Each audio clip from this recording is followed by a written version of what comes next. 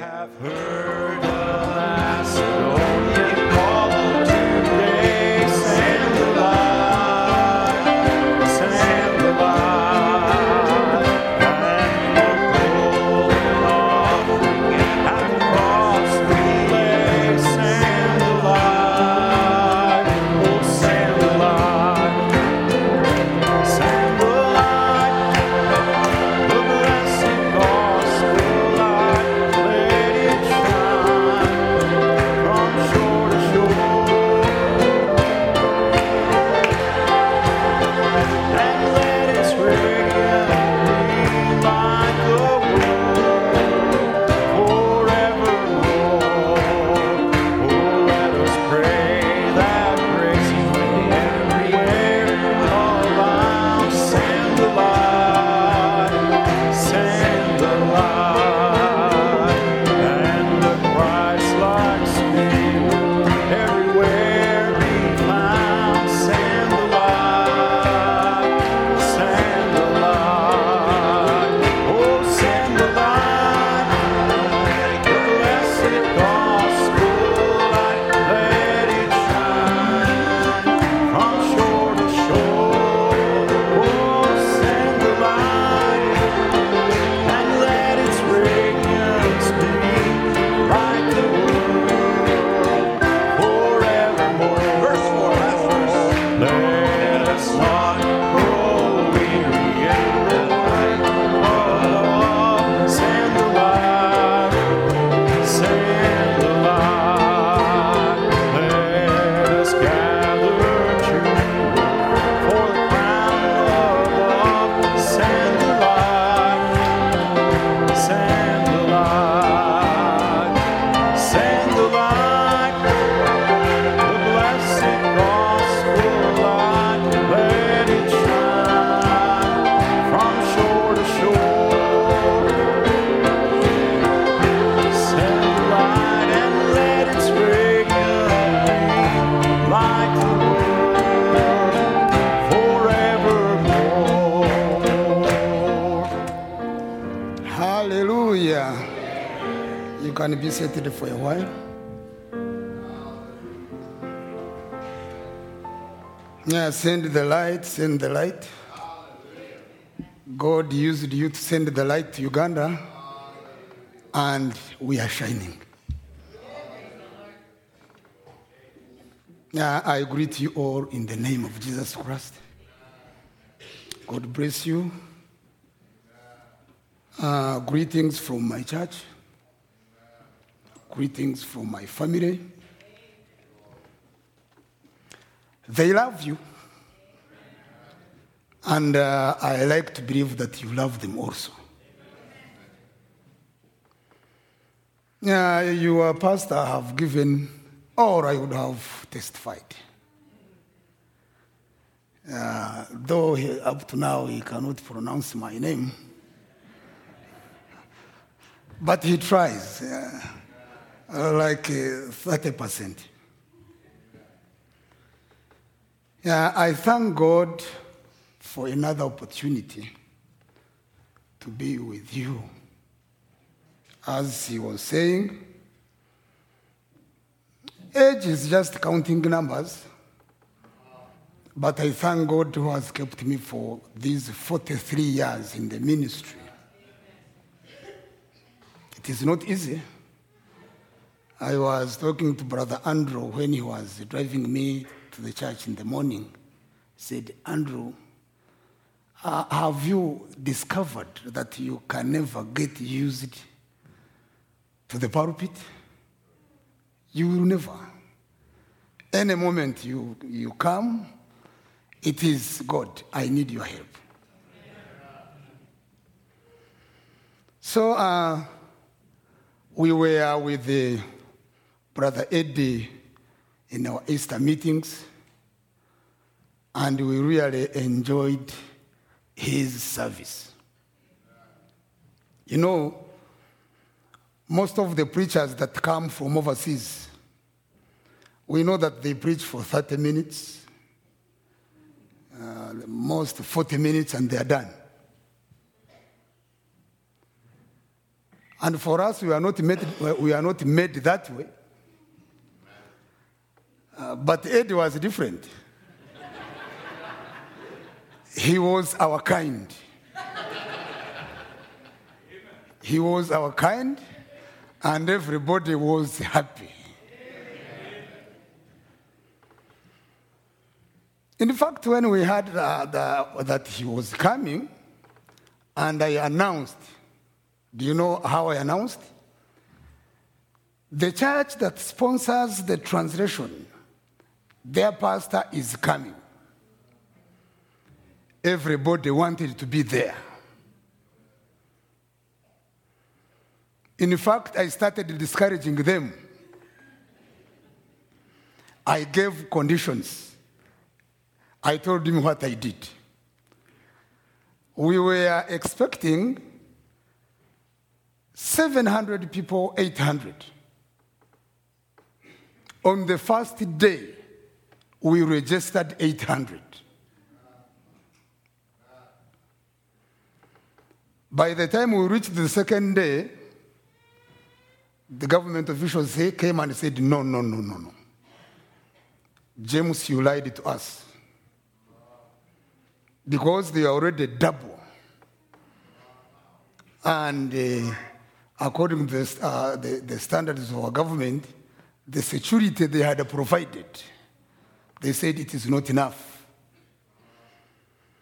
So they were about to say, we disperse you.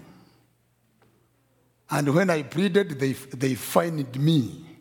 I had to pay a fine. So people were happy. So happy until they called him uncle. He's their uncle down there.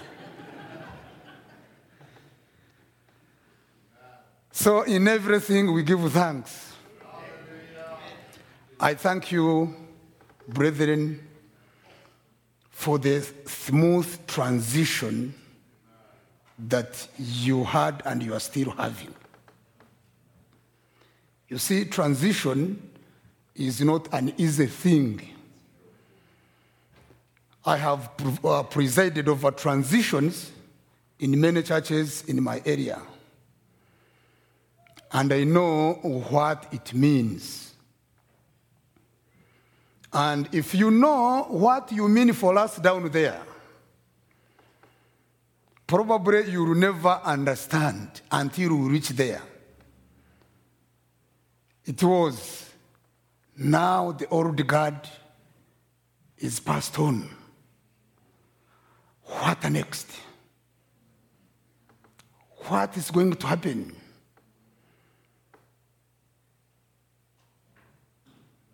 But we rested on the assurance that God has many quivers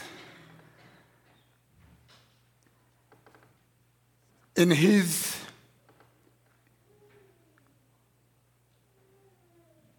you can add it. So we were, what next? And that now you are settled, really we are very happy. May you keep it up.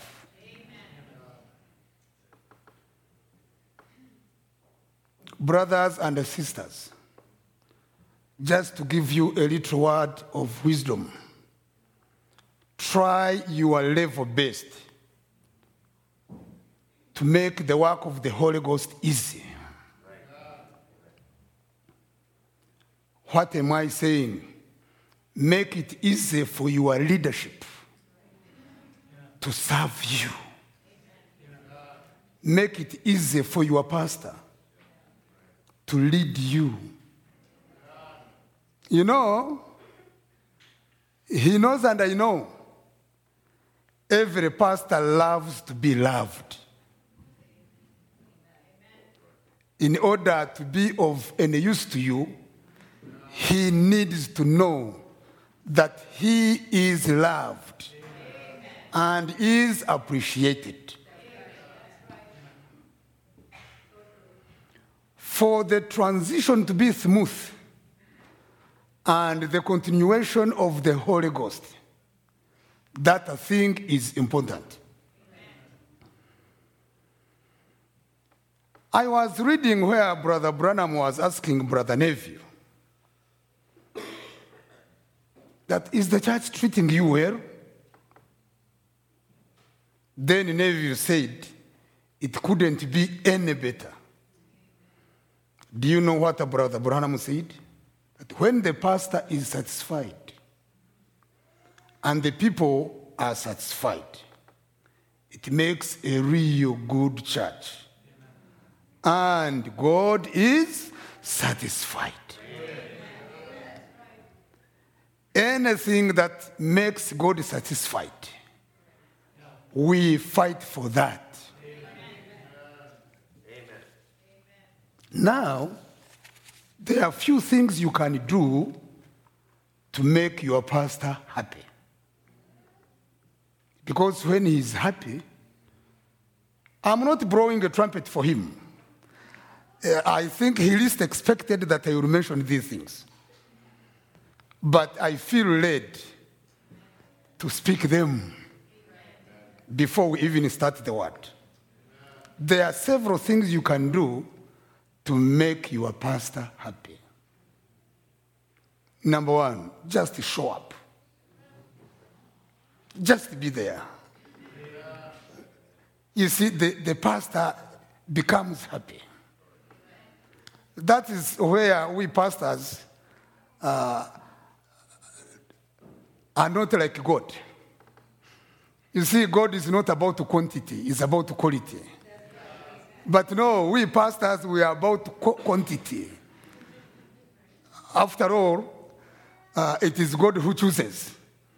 But when you are there, the pastor is happy.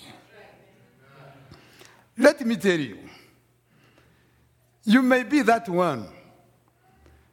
There is a person in the church, when he misses a service and the pastor looks around, it is as if half of the church did not attend. He will never tell you. But you may be that one. That when he even sees you in the church, he feels happy. He feels relaxed. So, your continual attendance at your local church does for your assembly more than you can even imagine. Number two, always pay attention to the word. Because not everybody that listens to you is your student.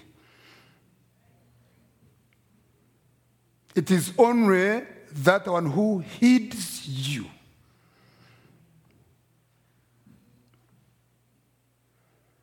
Then always pray for your pastor. You see, pastors are always attacked by devils. You know where Jesus said, strike the shepherd and the sheep will scatter. You see, a lot of ministers are carrying putrefying wounds in their souls due to heartbreaks and unmet expectations. You see, when your pastor said, let us sing loud, I was expecting somebody to jump and shout and everything. We know what happens down there. So pray for your pastor, passionately pray for him, and let him know that you are praying for him. Once in a while, give him a call and say, Pastor, I have prayed for you. It makes pastors happy, doesn't it? It makes pastors happy.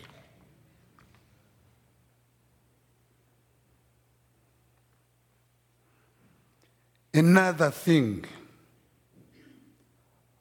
always provide to your pastor an honest feedback. You see, he is here, you are there. And you know what is happening there more than him. And always give him a feedback. And that is very important. The head takes the decisions from the body. When the body provides quick feedback, look at Moses. He was led by the pillar of fire. But it's not the pillar of fire that alerted Moses that the Amalekites are doing havoc. Right. It is not the pillar of fire. Right. Somebody communicated and said, Pastor, there is something fishy going behind. Yeah. Somebody is not satisfied.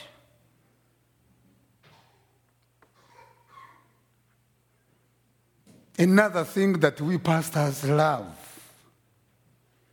it is a word of encouragement. Encourage your pastor well. Did the sermon bless you? Come on, tell him. Did the power of God flow powerful in the service and you were blessed? Let him know. You know, when you are serving the food, it is the eater who knows that the food was nice. Usually you who is serving don't know. So you tell him, he is a human being also and would like to be encouraged and to know what God did in the service. Be loud about encouraging him, especially when he is surrounded by many discouragements. And then, always bring a friend to the church. And when you bring a friend, tell the pastor, I have brought a friend. I came with somebody. And then, always stand for the word of God. And when you do that, God will bless you, will bless your church, and everything will be okay. So let us stand up and read from the Bible.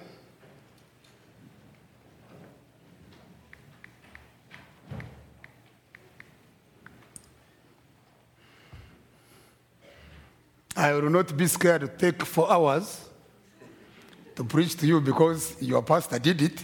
So it means you are used to it. But again, I can even take 40 minutes and I'm done.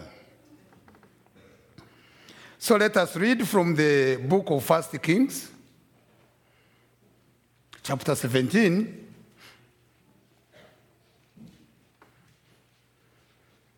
We will start from verse 2 up to verse 9.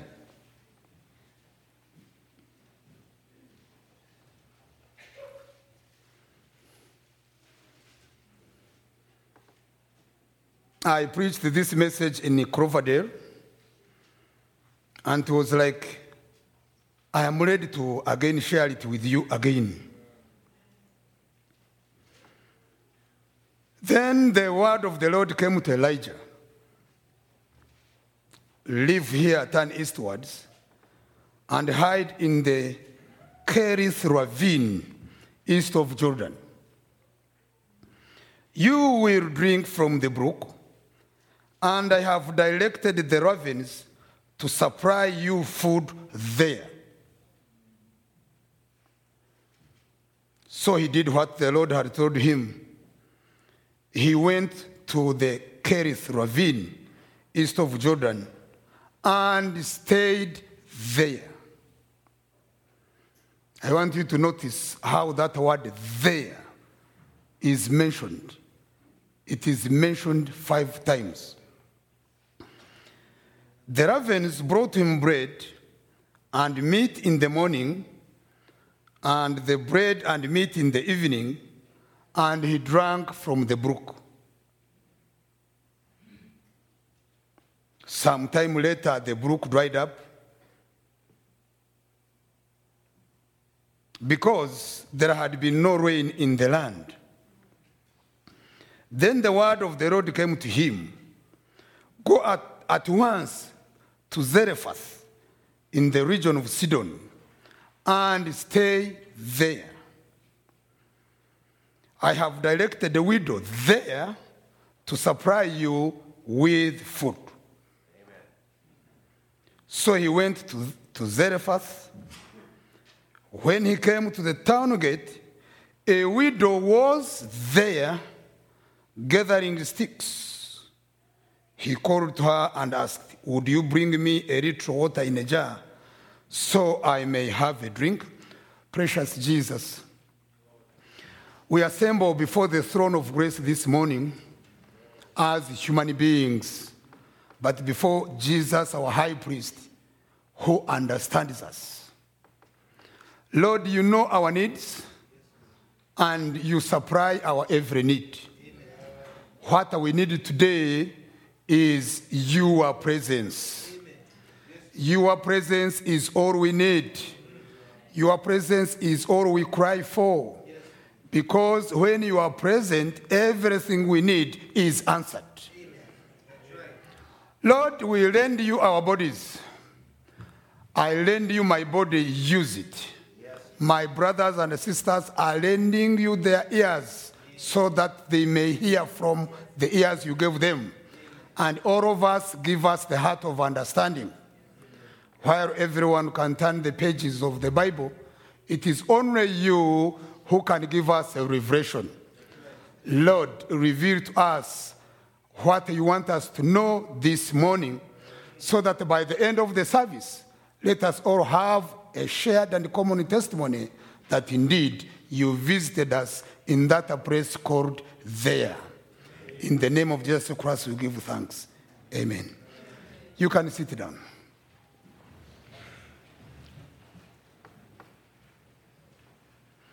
I want to title the sharing again, that a place called there. If you notice, this widow who represents the church, by meeting Elijah, she was moving to her position of assignment. Remember, when we talk about assignment, you don't make your assignment. You simply realize it and move into it. I want to quote from the message, Spiritual Food in Due Season, paragraph 33. Now that I type there, that I'm going to type Elijah with the church today. The church of today, just before judgment, he received this message. Elijah, he represented being cared for in the natural, his natural food, because it wasn't going to rain now according to the word of God. And now we are going to type that with the spiritual drought of today. We all know, we are very aware that there is a great spiritual drought in the land, spiritually speaking. Amen. Right. You notice here, it is just at that time that God always rises up something. He does nothing until he reveals it to the people. And he always reveals it by his servants. Now, but Elijah, during this time, had a secretive place that God had ordained for him to go. Right. Amen. That is the thing we want to see now, just before we have a prayer line. They were going for a prayer line that day. Probably today you are not going into a prayer line, but there is a situation you are facing. Right. Now, before you face that situation, you need to hear that. You need to hear that the God we serve is bigger than any situation you are experiencing. Amen. The God that loved us is bigger than any Goliath that is standing in your way. The God we serve, the God that loved us, is bigger than any Red Sea that is hindering you. Elijah had a secret place provided by God himself. Now, the church never provided it for him. The king never provided it for him. He didn't provide himself. But God provided a secret place for Elijah to be fed all the time during the drought, where his food was provided day by day. Remember, Jezebel was also feeding his. But now, notice this. God also was feeding his. So, you are being fed. But who is feeding you? Are you feeding yourself? Is Jezebel feeding you? Or it is Elohim who is feeding you? He didn't need to wonder what is going to happen tomorrow, or wonder if the supply ran out, because God had said, I have commanded the ravens, and they will feed you there. Now, we came here to worship. Amen. The Muslims were doing what on Friday? They were worshiping. The Seventh-day Adventists were doing what yesterday? They were worshiping. Today, go to the Catholic Church. What are they doing? They are worshiping. The Anglicans, wherever, they are worshiping. So, if worship is all we need, who doesn't worship anyway? Right. Yeah. But look here, there are people who doesn't only worship, but worship in God's provided way. Right. That makes the difference. And when you discover that you are among those, you will eventually know that worshiping God is not a burden. Worshiping God will not continue to be a tradition. Worshiping God will be a privilege.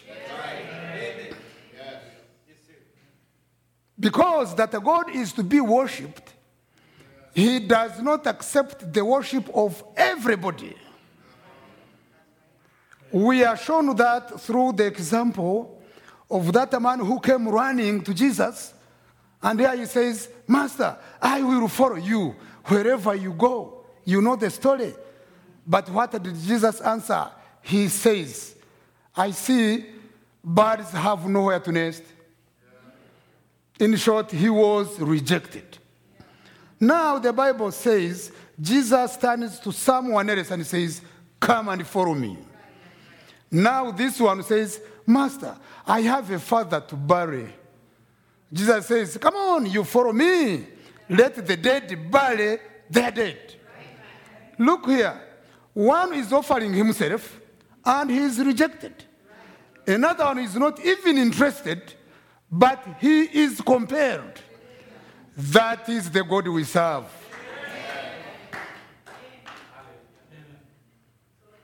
He cares for his own.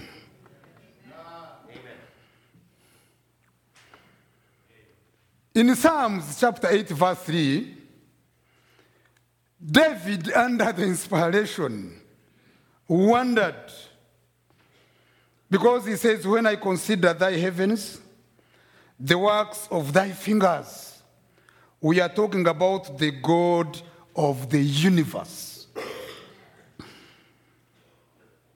the moon and the stars which you have ordained. What is man that thou art mindful of him, and the Son of Man that you visit him? Look at the creation of God.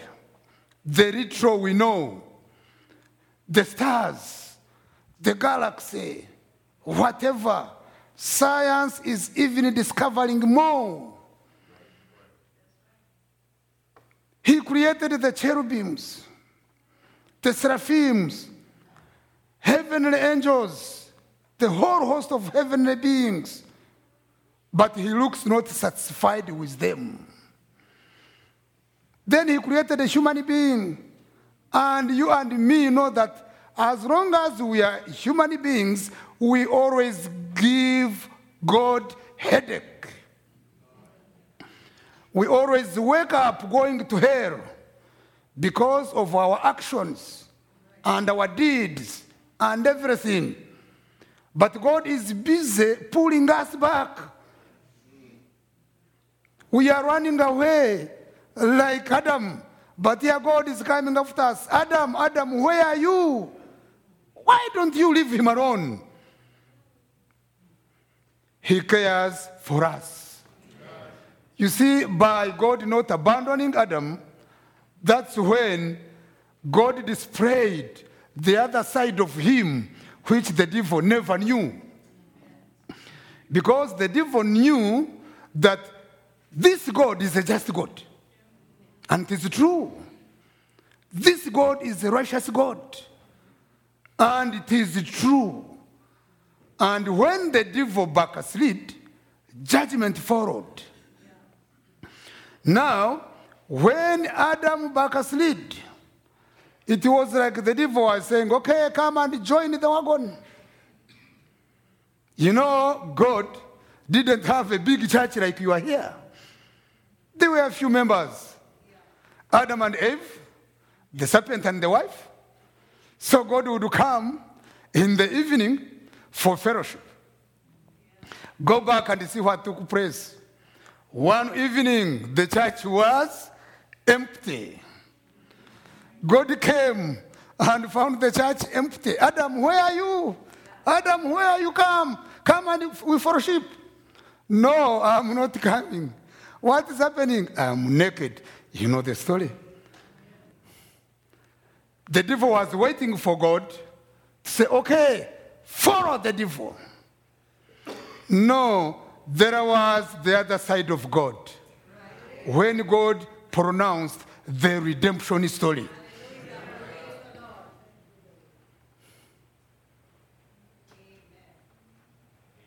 Now, God who cares for his own is ready to feed you.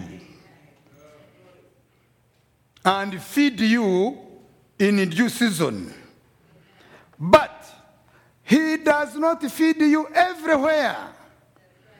It must be in a place called there. Not everywhere. Elijah had to look for that specific place, not the whole stretch. You see, God was not going to feed him on the whole stretch of that brook. The word of God was that a place called there, because it is where the ravens will bring you food.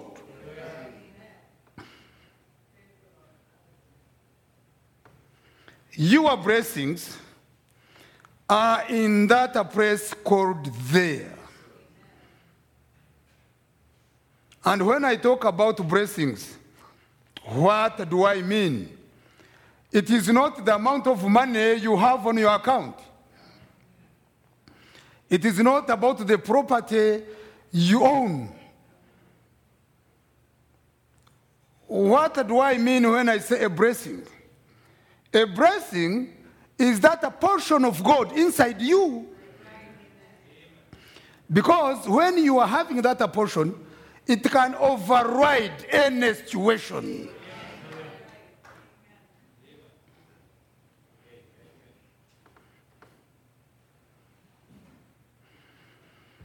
When your pastor was praying for me, which I needed, in the office, he mentioned the word, and it was my. He said, may you receive favor before the congregation and before God. Really, everybody needs that. Because we need favor. And do you know what? Your favor before God only is in that place called there. When I talk about favor, let me show you something. I hope I will get it very quick. What is favor?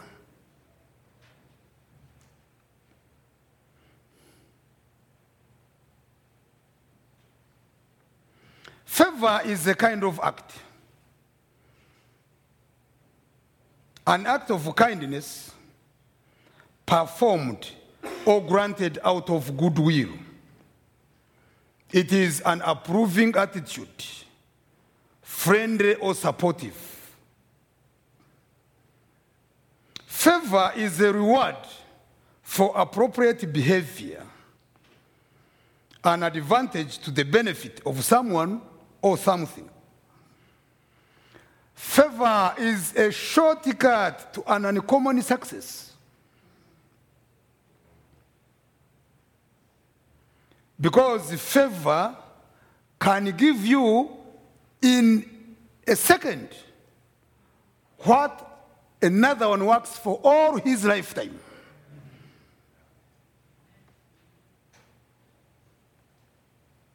That's what a favor means. Favor brings the Jonathans you never knew in your life at a split second. And you know, when Jonathan arrived into David's life, everything changed.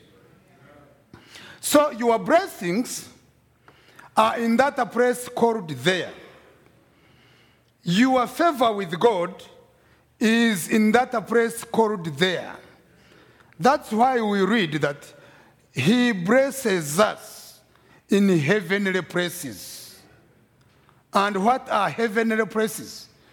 It is the position of the believer in the church. Amen. I hope you pick that. Yes. Amen. All our blessings are in the heavenly places. The position of the believer. What are you in the church matters most. Because when God is coming to bless, he does not bless you as an individual. He blesses the office you hold in the church.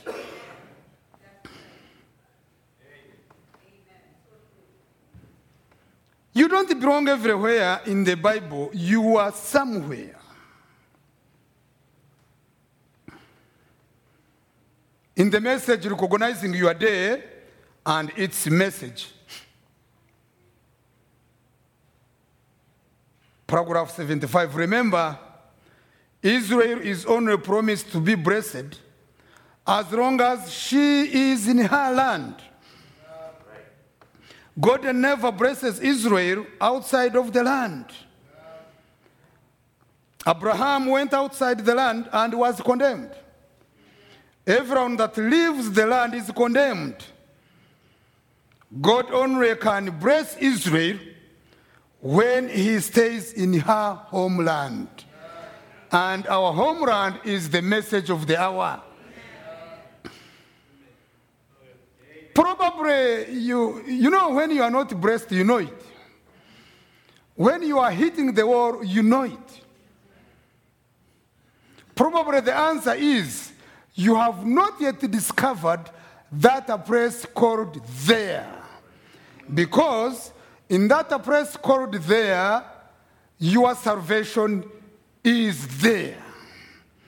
It is in that place called there that I made that paper. And from that time, everything changed. In that place called there, your healing is waiting for you. You see, many people think Western, and it is as if God will find me here. No, God will not find you here on your conditions. He will only meet you in that place called there. It is you who has to move to that place. Your prayer will only be answered in that place called there. Your success is waiting for you in that place called there. Your deliverance from everything is simply waiting for you in that place called there. Your success, whatever you need, your blessings are just waiting for your arrival. It is the only place where whatever you need is waiting for you.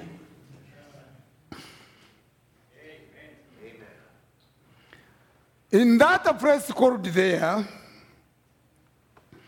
is somebody who's waiting for you. Remember Elijah and the widow. Somebody is waiting for you. He's only waiting for your arrival. Come on, church. I always tell the people that you'll never please everybody. Never try to please everybody because you will never. They are people. They are made in such a way that no matter how much to please them, you will never succeed. It is not that they are evil people. No, it is simply they were not meant to be in your life chain. So no matter how much you try, you are wasting the time of those waiting for you to arrive in their life. Because we know when Elijah arrived into the widow's life, everything changed.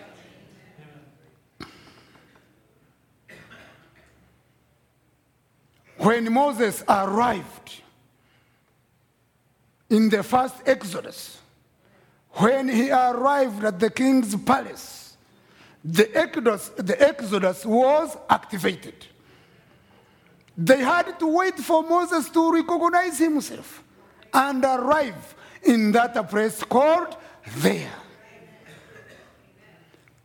Remember Brother Branham when he mentions about the 10th vision, and is, I will meet you there.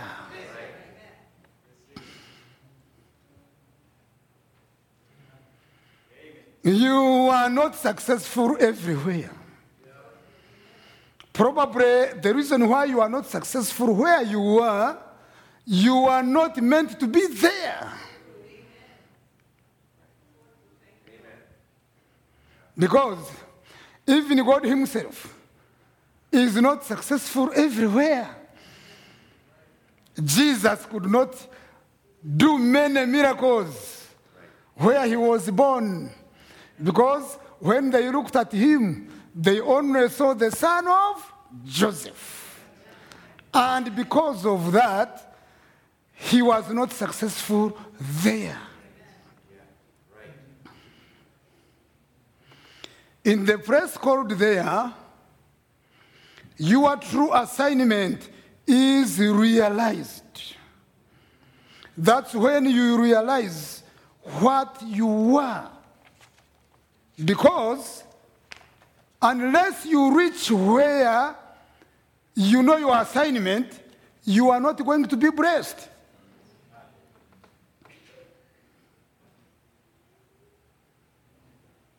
Yes, in that place called there, everything you need, I mean spiritually, is waiting for you. Amen.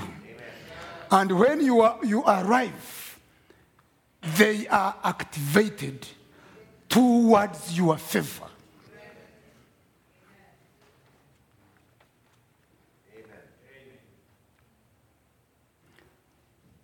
It doesn't matter how you reach there.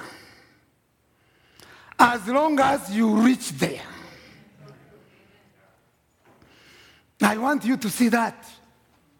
It doesn't matter how you reach there, as long as you reach there. Jesus loved the harlots, loves harlots. After all, Rahab the harlot represents the bride. I'm singling out 3 harlots in the Bible and how they arrived at that place called there. One day, the service was taking place in a message church, and the pastor was Jesus.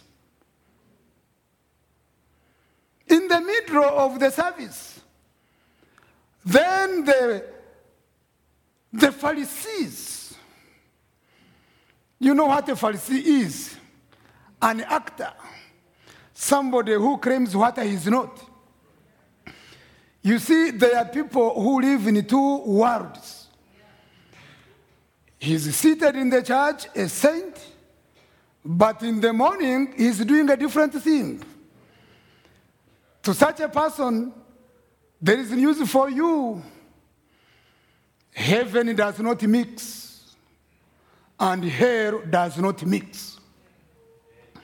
So the Pharisees are putting a poor lady caught in adultery red-handed. They bring him, and they were bringing him to Jesus.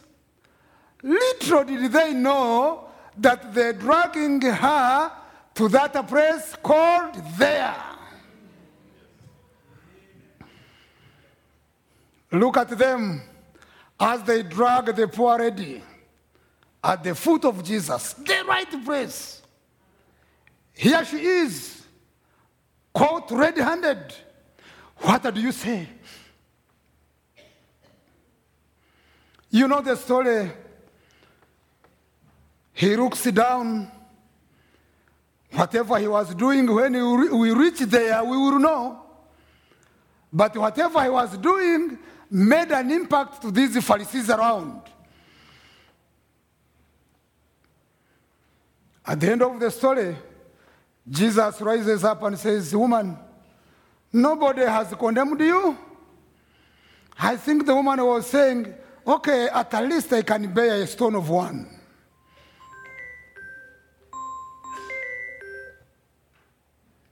These are Ugandans who don't know the time here. So to be on the safe side, let me shut off this. Sorry for the inconvenience.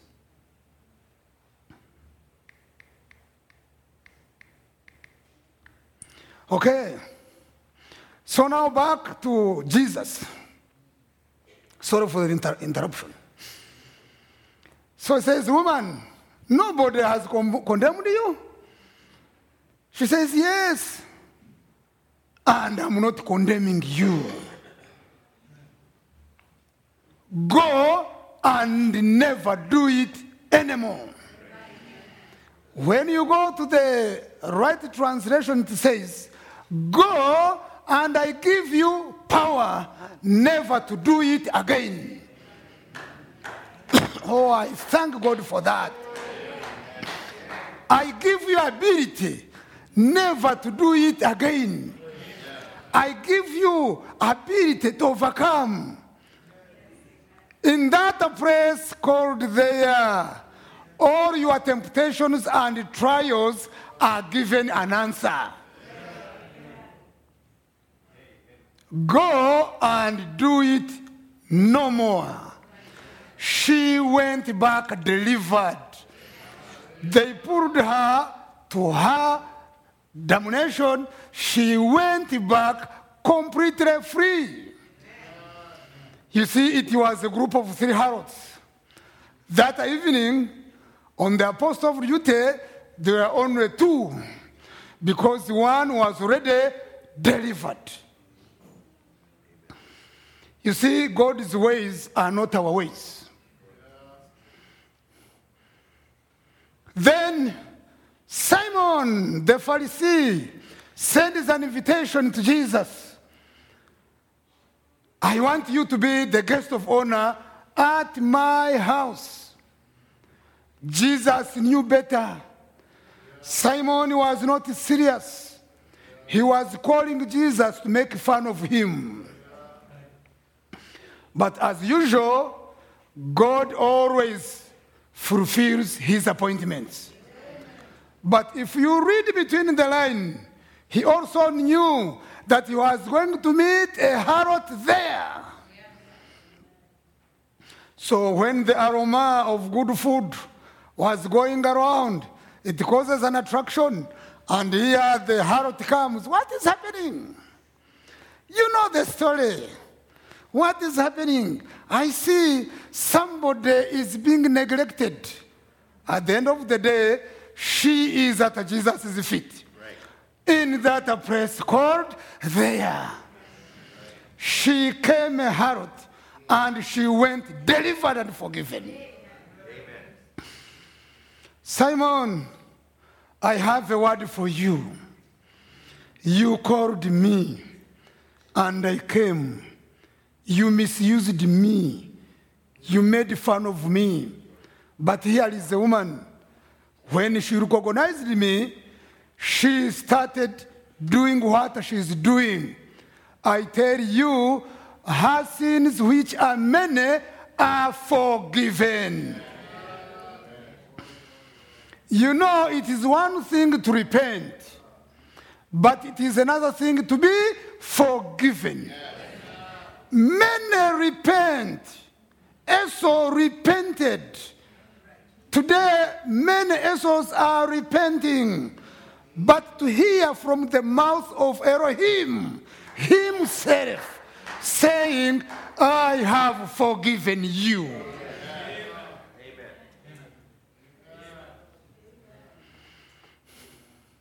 That evening, only one woman of ill fame remained. You know, then Jesus felt that I need to pass through the city of Sychar. He felt the need to pass through that city. Because we understand that the Son cannot do anything unless the Father shows him.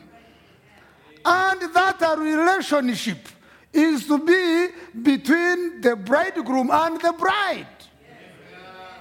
You must have a personal relationship. The pastor is not going to give it to you. The church is not going to give it to you. You cannot give it to yourself. It is only God who will give it to you. Because he knows his. So as he was moving towards the city, he knew that he had message believers around him. Typical message believers. I have been a message believer the big part of my life. Do you know what I'm meaning? Message believers always talk about what women should not do. A woman should not do this, a woman should not do this, should not do this, should not do this, but they never tell what a woman can do. That's good. Amen. And because of that attitude, we are creating a Muslim something. If we are not careful, we are going to have a curtain and let the women be behind. So Jesus knew his people. Because when you go to read, when they were coming, they marveled. He is talking to a woman. But they never questioned the Father. But let us go to Pastor Jesus. Woman, give me a drink. the conversation started. You know, there is power in conversation, and especially when it is God talking. As the conversation went, then the problem of the woman was identified. Your problem is only identified and singled out in that place called there. Amen. Okay, go and call your husband. I don't have any. You have said the truth. You already have 5.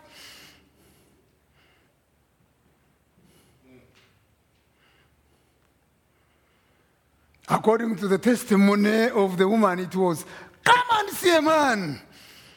Come and see a man. The woman who would come at noonday because she felt outcast, now she ran into the city without hiding anything. Come and see a man. She is already delivered. In that place called there, your freedom is guaranteed. You shall know the truth, and the truth will set you free.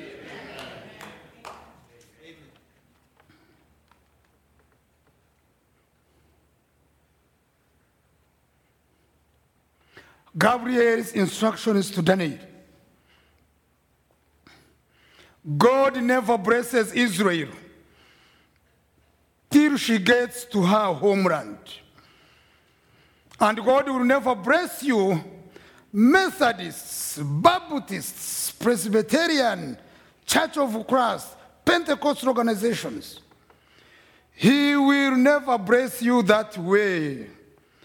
Come back to the homeland, to the beginning, back to the Pentecostal experience, like what happened on the day of Pentecost. Yes, he never blesses Israel until they come back to the promised land. And when they got back in the promised land, signs and wonders began to happen. Amen. Now, our God is a true God. Amen. And he sent us a true prophet.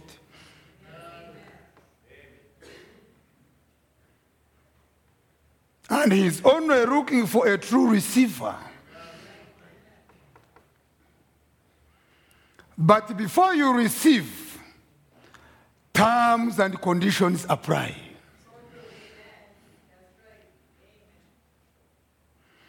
Because our God works on principles, works on laws. And every law of God that is obeyed works towards your favor. And some of the laws we are going to mention. One is the law of praise. That's what we are talking about. That praise called there. Abraham one day received a voice. And it was a voice. Remember, brother, sister, you have to be in a position where you can distinguish between many voices and God's voice. They are either your thoughts or devil's thoughts, or so you have to be meticulous and know that this is God speaking.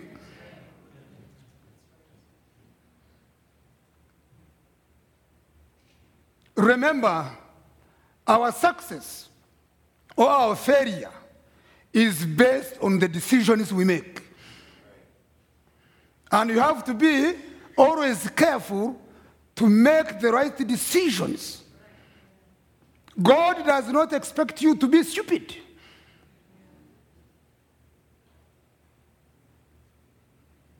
There are decisions you make.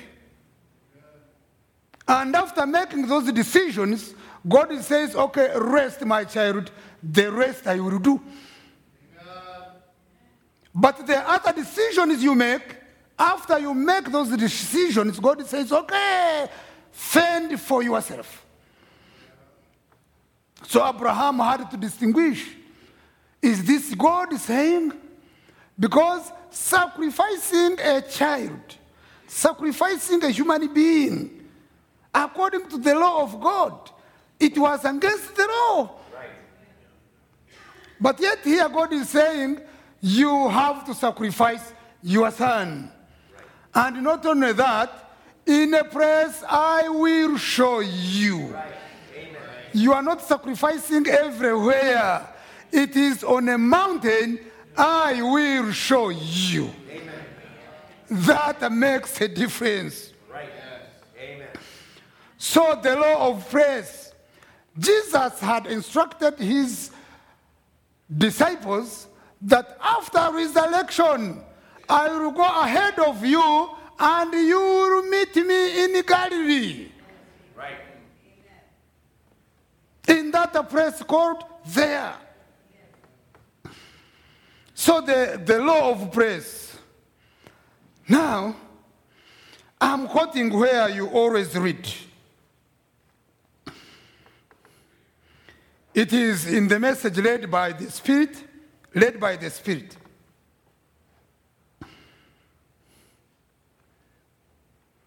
Preached on 15th July, 50. Something says, turn to your left. I heard it just the same as you hear me. I turned to the left. I went down to the left and I stopped in front of a place called Mira's Cafeteria. I wondered why. But something said, go in. Remember, led by the Spirit. I went in the cafeteria, got some little breakfast. My wife said, you are sure in a big place like this to get trapped because people have gathered around. And as I asked a blessing, I heard somebody say, praise the Lord. I looked over, and a poor old mother was raising up, wiping her eyes. Then Maggie says, you better go. If we don't, the whole group. Then I said, just a moment. It is the Holy Spirit leading. She came over and said, Brother Branham, I followed meeting after meeting, trying to get my brother in the line, and I couldn't do it. His heart has got so bad now. It is pushed through the diaphragm. We was examined a few days ago before coming, and the doctor says he has just a little while to live. A little while to live until you reach that place called there. Oh, we sold our cow to get the money to come up here from Texas. I have been to several meetings. We sold all we got.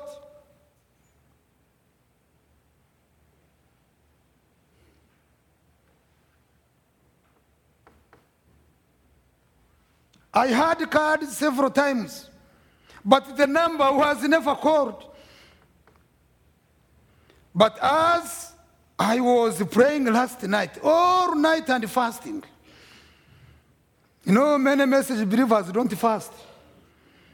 If you are among those, change immediately. Start fasting and praying. As I was praying last night, all night and fasting, and about daylight this morning, I woke up and I had a dream. And I dreamt that I should come down to the cafeteria and wait at 9 o'clock. And I looked at my watch, and it was just exactly 9. I said, bring him here. And you know what happened, don't you? The Lord marvelously healed him. The leading of the Spirit, because he works on both ends. Amen. Your healing this morning is in that place called there. Because the Bible says they brought the sick to Jesus because the anointing of healing was present. That means the anointing was not always present. But when you would mark and know that now this is the time, I'm going to kneel on the altar and my healing, I will pick it there. When you come with that attitude, you go delivered. Yes. Hallelujah. Amen. Do you love God? Amen. Are you sure? In that place called there. We continue. And then going out of the door, I was just leaving and went out the door about 2 minutes after. I didn't eat. And a young lady standing there fell down on the street and began screaming. She lived in Chicago Heights with the malignant cancer, and said, Brother Branham, I've been praying for weeks that I could get here. And this morning early, something told me to come to Miller's cafeteria and stand here at 10 minutes after 9.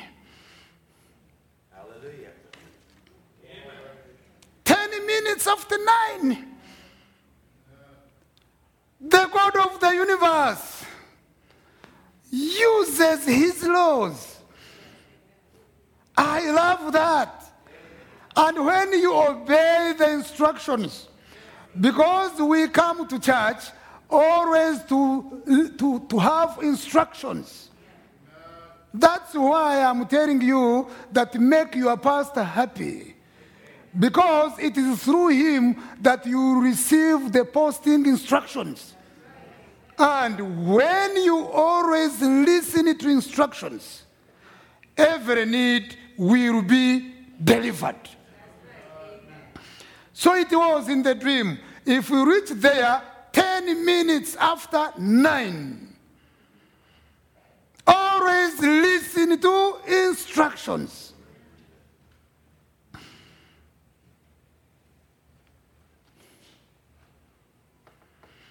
There it was.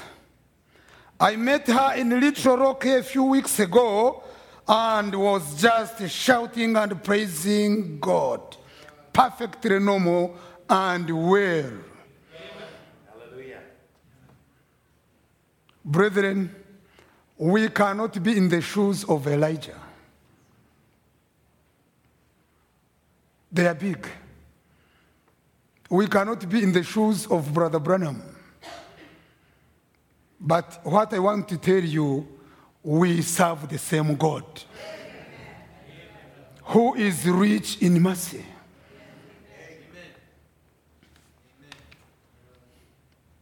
If we would tell Brother Branham to go to the cave,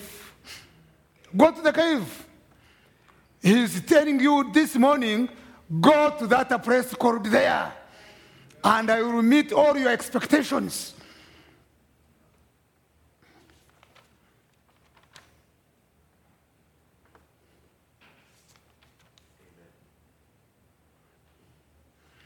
Hallelujah. Then, the law of recognition.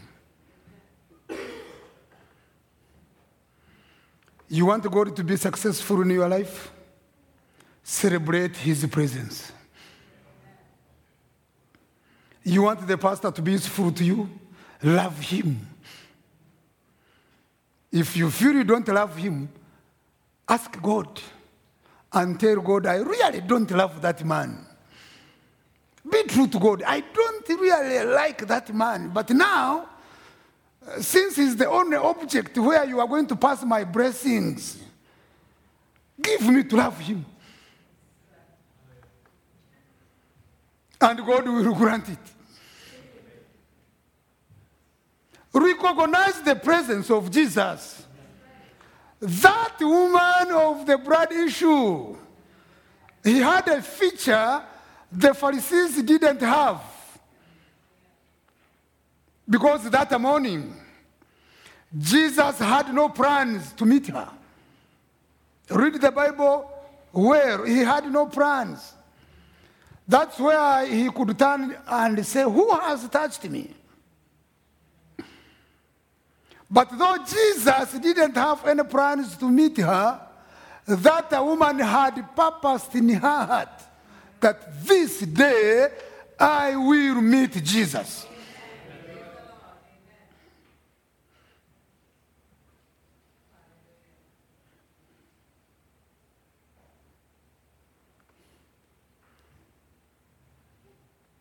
And what she needed was not the whole court.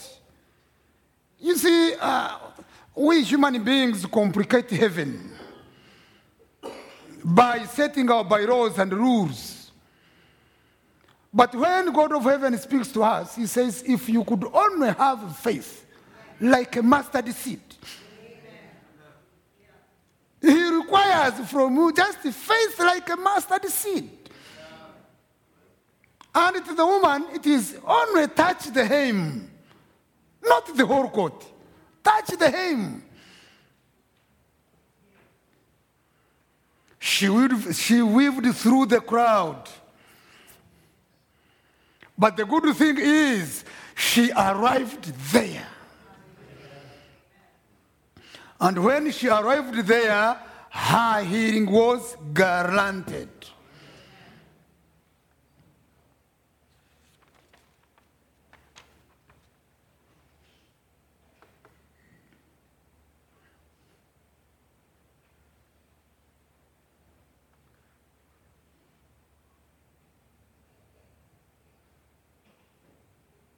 What are you recognizing this morning?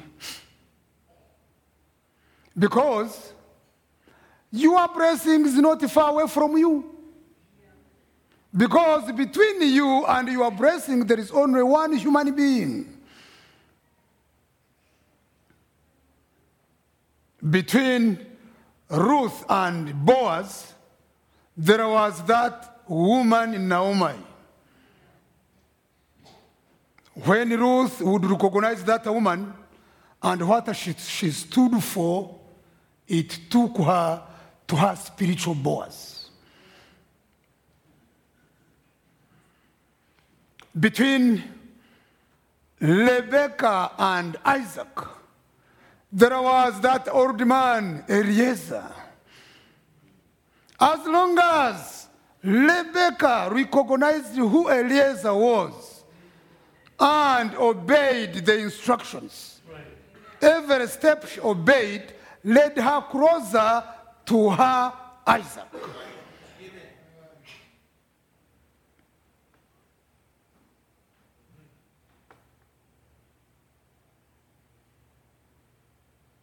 We go back to this woman, this widow woman. She would never recognize why she was a widow. You see, many things cross our ways. Many things we cannot understand. That's why we have to learn how to thank God in everything, because He knows everything. Learn the art of thanking God, kneel down, and thank Him for what He has done to you, and also thank Him for what He has refused to give you. Right. Amen. You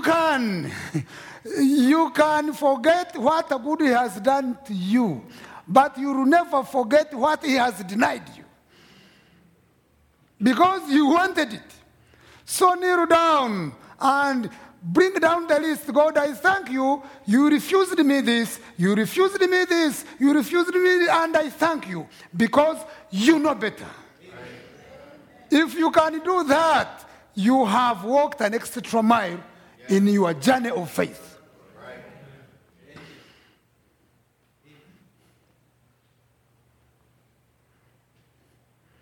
She was a virtuous woman. Really, she couldn't explain why she was a widow.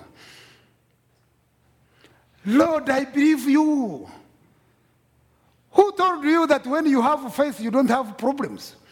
That's right. In fact, the more you have faith, the more you invite problems. The more you have faith, the more you invite the trials. Because you are building a stature of a perfect man. Who told you that the faith will stop you from dying? The more faithful you are, the more you are closer home.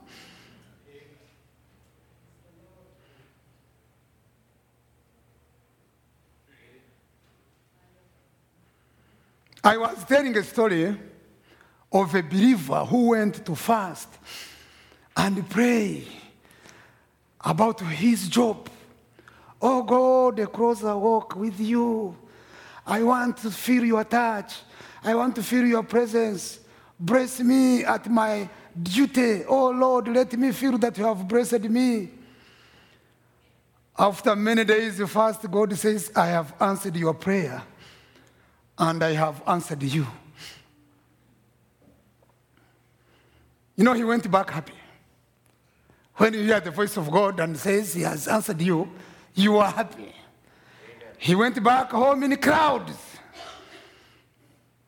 Now, when he was entering the house, there is an envelope on the doorway. When he opens it, the company has dismissed you with disgrace.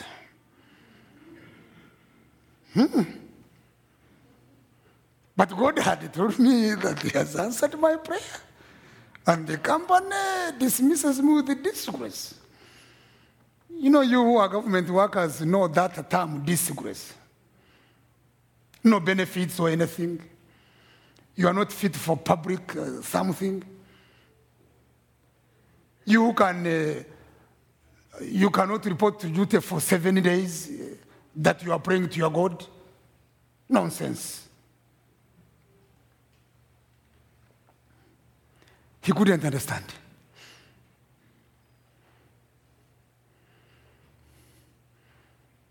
You know, your salary is little, is nothing, until you get that dismissal letter.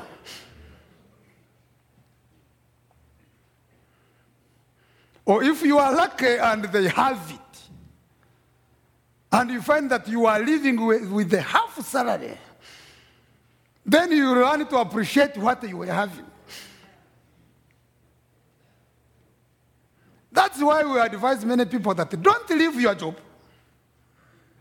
for another one unless you are sure that it is God who is directing you. Because not every door opened is opened by God. The devil also can offer opportunities. So now the man was there stranded. 1 month, 2 months, he never understood. Always learn the art of never asking God why. Because when you say, God, why? He will also ask you why. Always be certain that God is justified in his ways. Right. Remember, this flesh does not want that. So you have to fight this flesh. This flesh always is asking for answers. Why me, God? Why me? Why me? Then God would ask you, why not you? Why not you? Because God is training soldiers. God is not training whimpering babies, crying babies.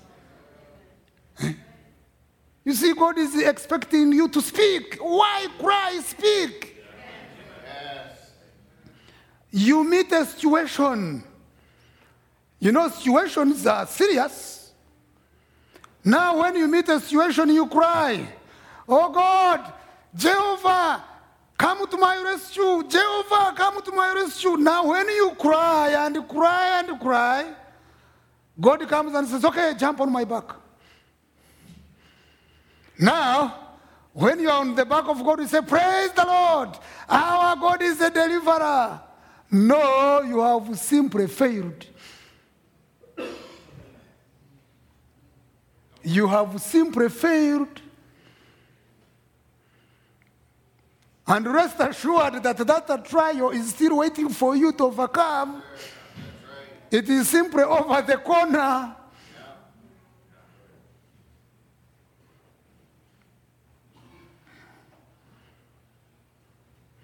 I hope you understand. God is training overcomers who will speak. And the devil will obey, not whimpering babies. That's what the third apple is all about. So now back at the story. The man does not understand. A month, 2, 3, 4, 6. After some time, they suspect that something fishy was happening in the company, and they have to make a commission of inquiry. And usually when they're doing that, all people there must step aside. So the whole group must step aside as the inquiry is taking place. But somebody neutral must stand in the gap. And do you know who is that? The one who was expelled.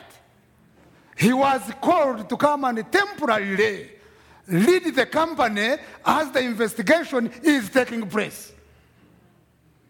What was God doing? He put aside his own so that when the inquiry was taking place, he is not counted in the data group. Our God is a living God, and his ways are ever just. He's not governed by time. As long as you are in that place called there, everything you need is there.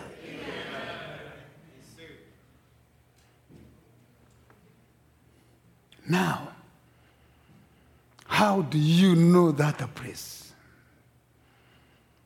Because the ravens were not going to feed Elijah everywhere. There were many widows in Zarephath. How will I know who is this widow?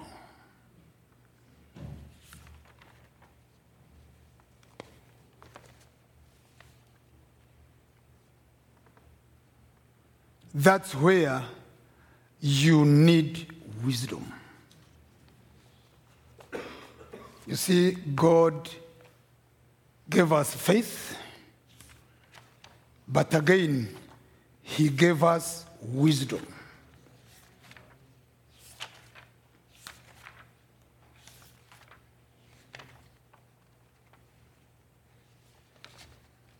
You see, wisdom is a principal thing. In James chapter 1 verse 5, he says, if any of you lack wisdom, let him ask God.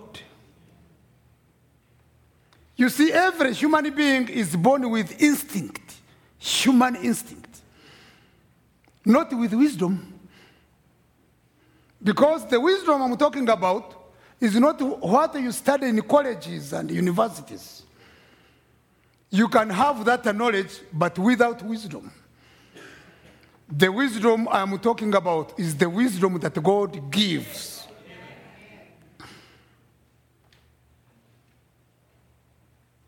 That's why it says in Jacob chapter 1, verse 5, if any of you lack wisdom, let him ask God, that giveth to all men liberally, and it shall be given him. Come on, look here, God says, who of you, if your child will say, Father, I need bread, can you give him a stone? No. If any of you, his child can say, Father, I want a fish, can you give him a cobra? No. Then God says, you know you are evil, and you know how to give your children good things. What about me? Ask me. The bride of Jesus Christ has the ability to activate God. Learn how to personally activate God. God enjoys being activated. So he says, child, you need wisdom. You see, Abel needed that wisdom. If Abel had used that wisdom, he wouldn't have been killed by Cain. Surely Abel had faith. Even today, we say, by faith Abel. Oh, by faith Abel. Is that right? But faith did not stop him from dying. And when you read the Bible, Abel was not ready to die because the Bible says his blood is even now crying. Of course, you know that the blood has a voice. The blood of Cain was not prepared to be spilled in the ground.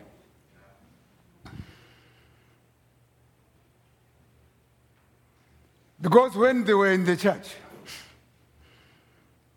Abel saw Cain quarreling with the pastor.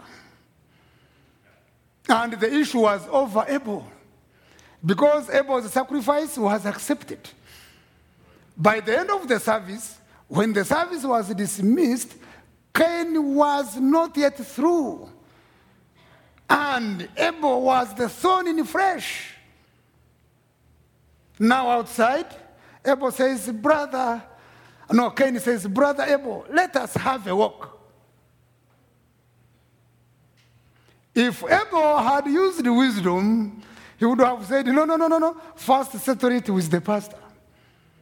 Then after that, we will have a walk. He never did that. He never survived. He went home.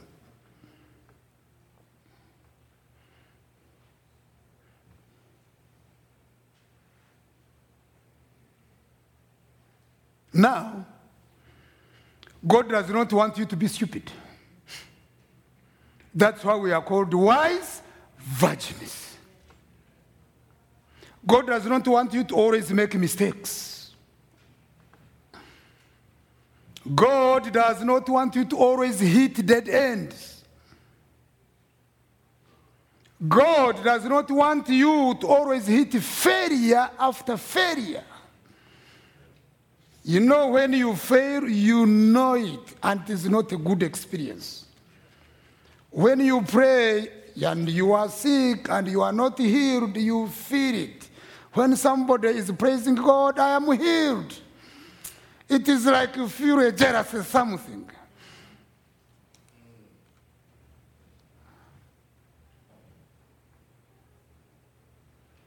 God wants you to succeed in life and enjoy it. Have you ever seen a bird flying in the air? Oh, it enjoys. Look at the fish in the sea, it enjoys. God wants you always to make right decisions. Always right decisions. Until we can declare over you that this is my beloved Son, hear ye him. God always wants you to make right decisions with your time, with your talent, and with your resources.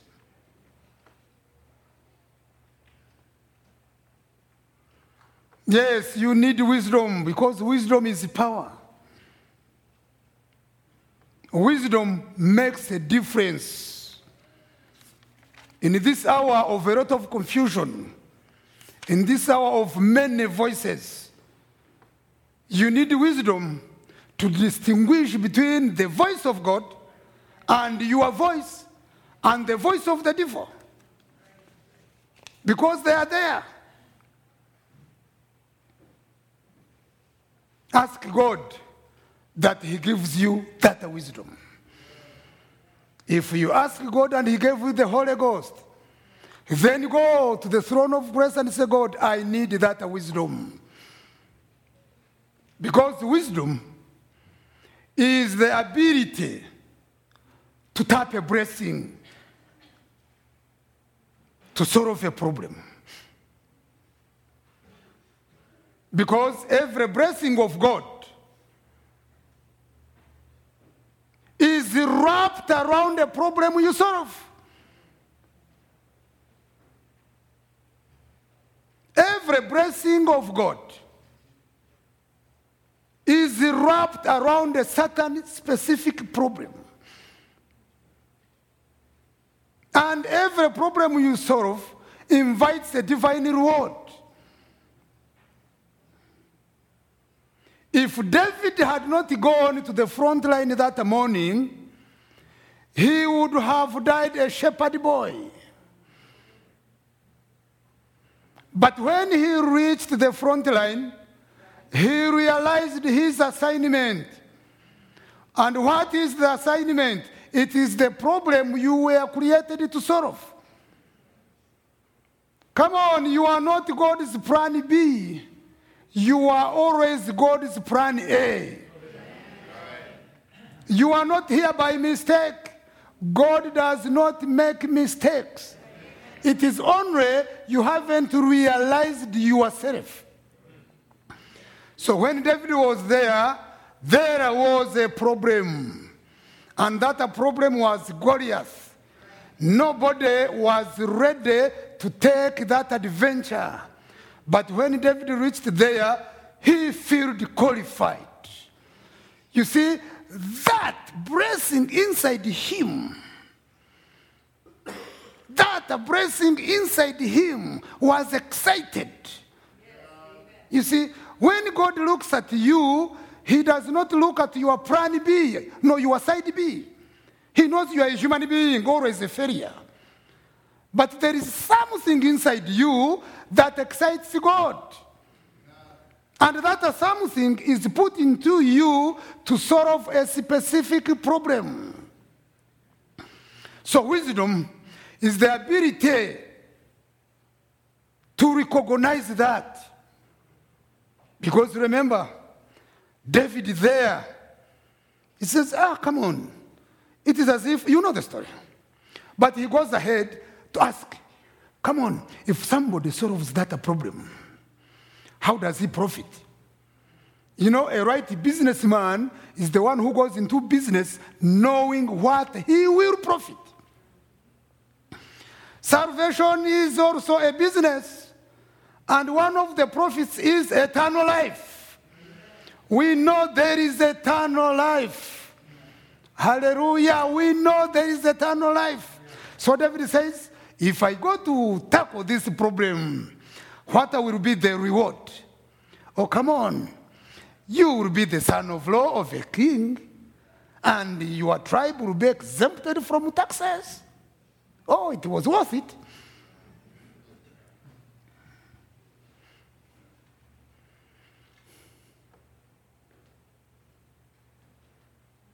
So wisdom is the ability to tap a blessing and the ability to solve a problem. Wisdom is the ability to anticipate a consequence. Wisdom is the ability to excel in your present day assignment. That woman widow, when she met Elijah, her assignment was to feed the prophet for 3.5 years. The sycamore tree, probably nobody knew why it was planted there. Come on, you people here who designed that magazine probably never felt the impact of it. But you go down to Uganda, you will see thousands and thousands flocking. Because that person who designed that magazine was in her assignment or his assignment, whether she or he knew it or not. So now the sycamore tree was planted probably by a florist of the city to make the city beautiful. But that was not the assignment of that tree. But God knew that one time there would be a businessman called Zacchaeus. And he would need to see Jesus. You know, he was a short man. So here, see him running. And the sycamore tree was there at the post of duty, at the true assignment. Come on, Zacchaeus, I can assist you to see your Savior. At that place called there, the Savior comes and says, okay, Zacchaeus, come down. Today I will dine with you.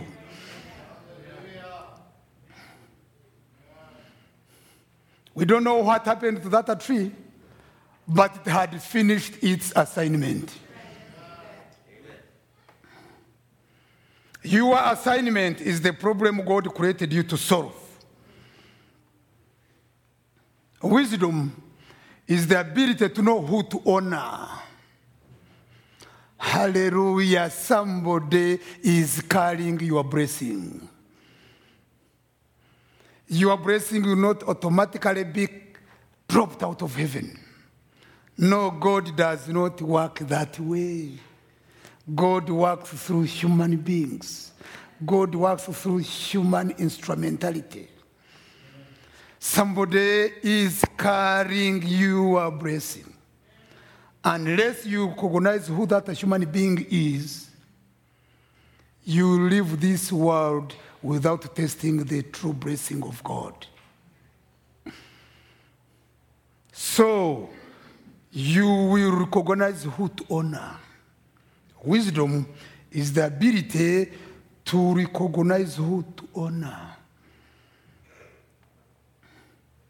You see, the way the church is made, it is, we have everything we need. Spiritually, all gifts are here. The 9 spiritual gifts are here. You see, the ministry is here. But remember, even under the great ministry of Jesus, Judas was there. And the ministry of Jesus never benefited him. You can sit under great ministry and never benefit because you are not honoring. Even in the Garden of Eden, the serpent was there. Or the preaching may be powerful, or powerful preachings, but you, the beneficiary, you end up nothing. You are not changed. But wisdom is the ability to know who to honor. Somebody is carrying your blessing. And when that somebody arrives into your life chain, from that day, yours will change. There is a voice that was ordained by God to activate all you need. Get a person who is a failure in his life. You will trace it to a voice he decided to dishonor. and get somebody who is successful. You trace, you go back to a voice he decided to honor. Honor activates God. Honor makes God happy. Look at the 10 Commandments. They are about honor. The first 4 are all about honor God, honor God. The last 5 is honor your neighbor, honor your neighbor. And the middle one is honor your parents.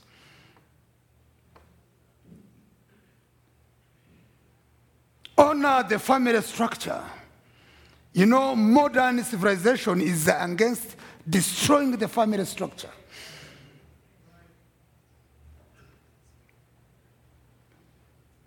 Wisdom is the ability to maintain your focus. I'm about to finish.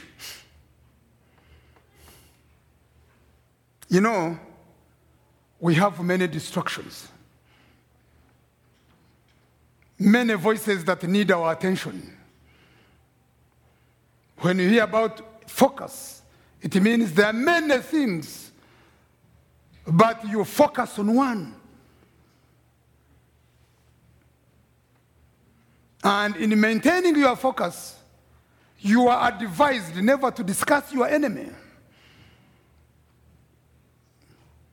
You see, you are surrounded by many enemies, because as God is blessing you, the more you are blessed, the more your enemies increase.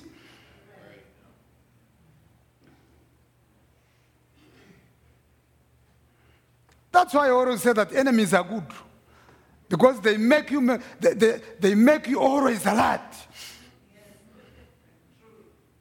Yeah, enemies are good.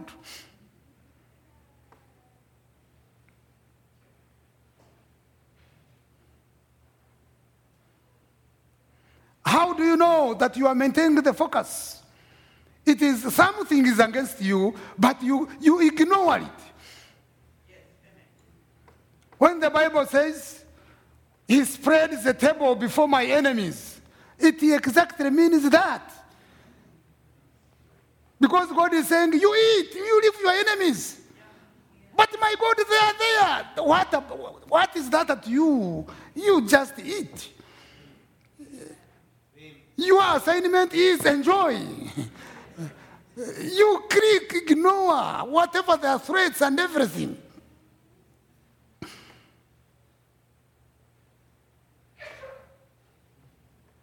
Wisdom is the ability to recognize the chain of authority.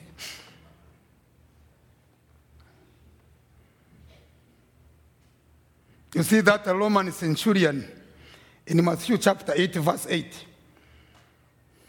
where Jesus says, I will come and heal your person. The centurion answered and said, Lord, I'm not worthy that you should come under my roof. You just speak the word. The Lord we serve is a powerful God. He is omnipotent, He is everything. You cannot all be number one. Somebody in the church must be number one and appreciate your position in the church. As long as you respect those who are above you, God will respect your position.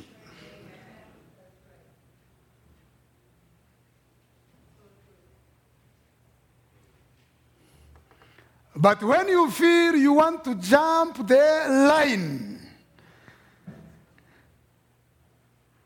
you will automatically find problems, because nobody will be accepting to get out of his position for you.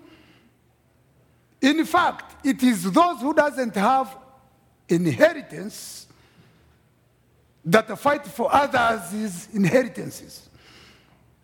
But if you already have your inheritance, your position, You are busy in your position, and you are happy with that.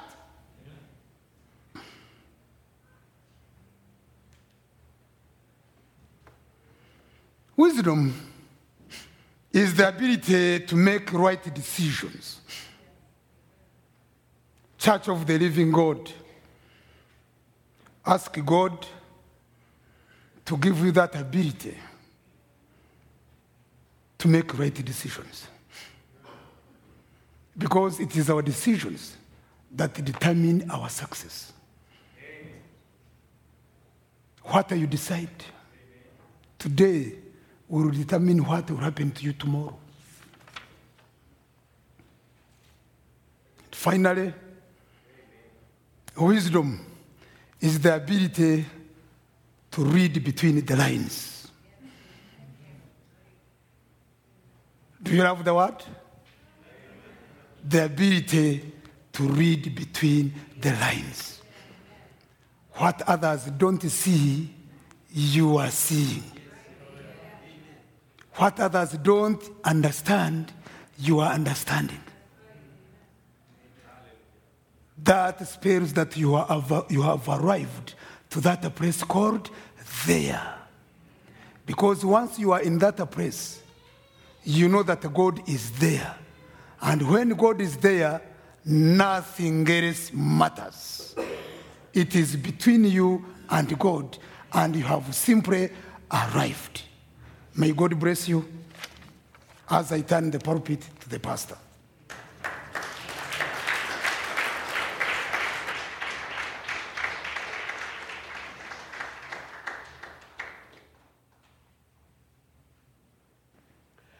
The place called there. It's not just a geographical place. It's not the same place for everyone, but it's a place with God. It's a place that He wants to meet you. Amen. You have that place somewhere? We're looking for that place. Amen. Lead me, Lord, and I will follow. Let's stand together. Lead me, Lord, oh, I will follow. Lead me, Lord, I will go. You have called me, I will answer. Lead me, Lord, oh, I will go. Oh, lead me, Lord, I will follow. Lead me, Lord, I will go. You have called me, I will answer. Lead me, Lord, Let's sing it one more time. lead me, Lord, I will follow.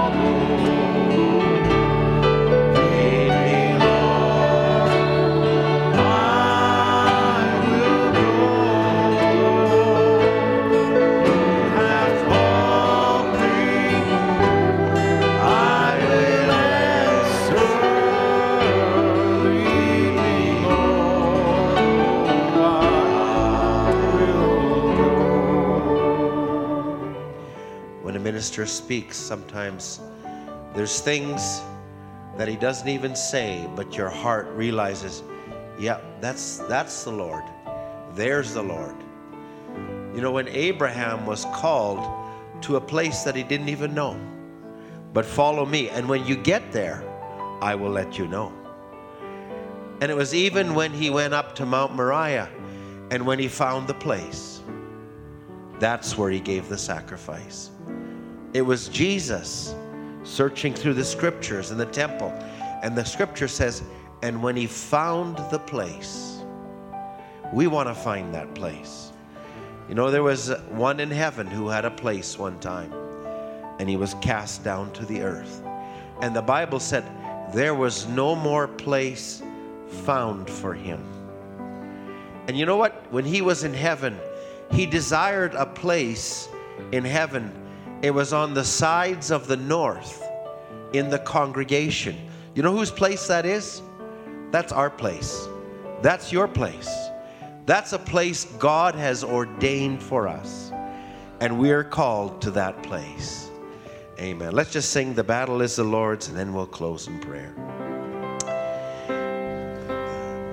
When there is a soul in times of need, and is remote, and it brings me peace. Every trial, in every test, my Savior stands in my defense. When the road you walk leaves you tired and worn, all your strength is gone, and your heart feels torn. Remember, God is greater than the storm. Be courage, for the battle is the Lord.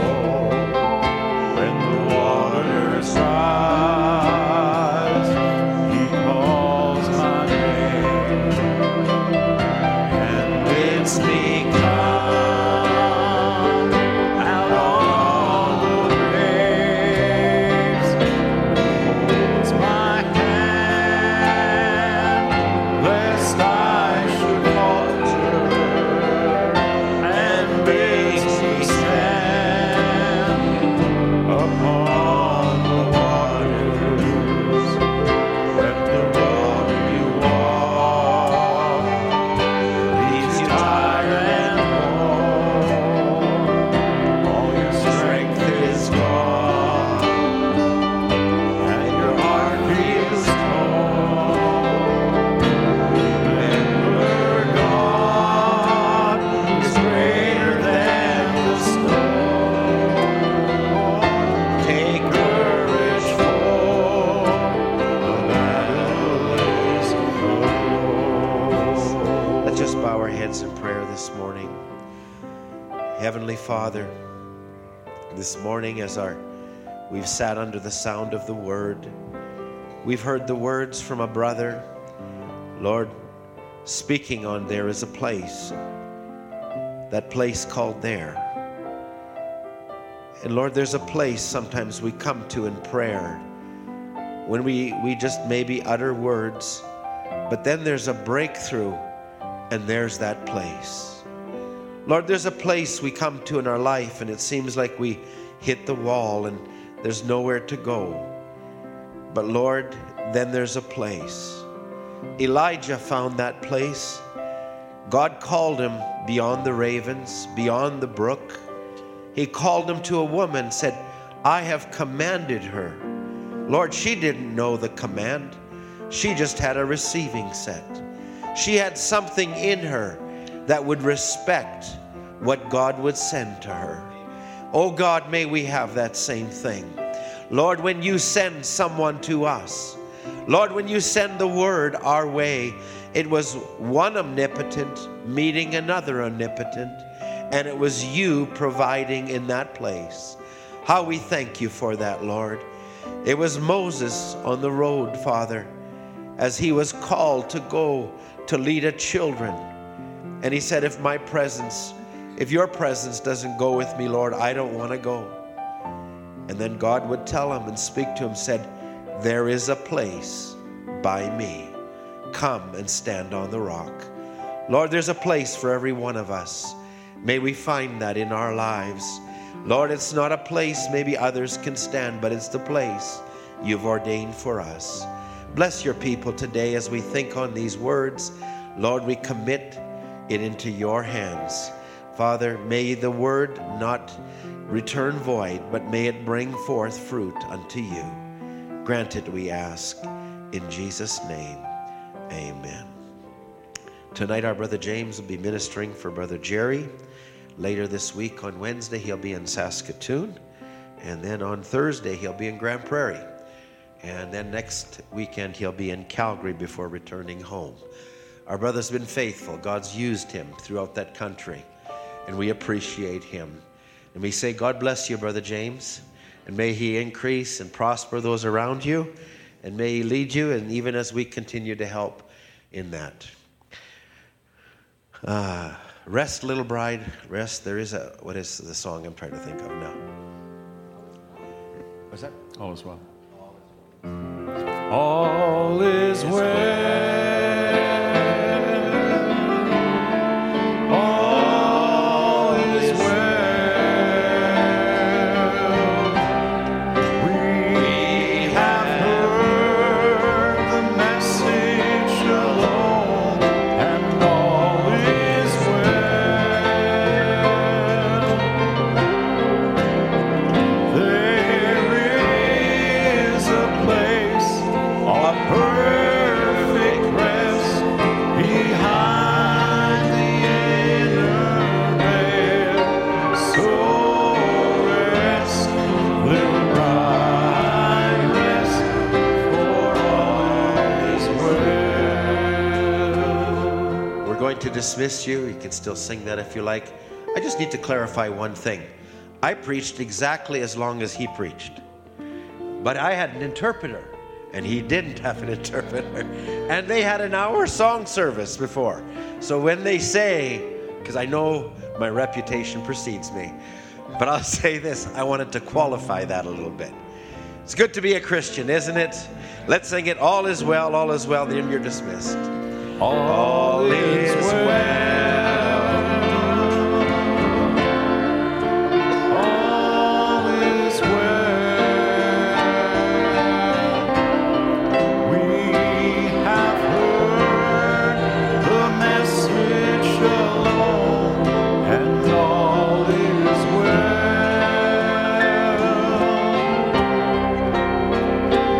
There is a place of perfect rest behind the inner veil. So rest, little bride, rest, for all is well. God bless you. You're dismissed.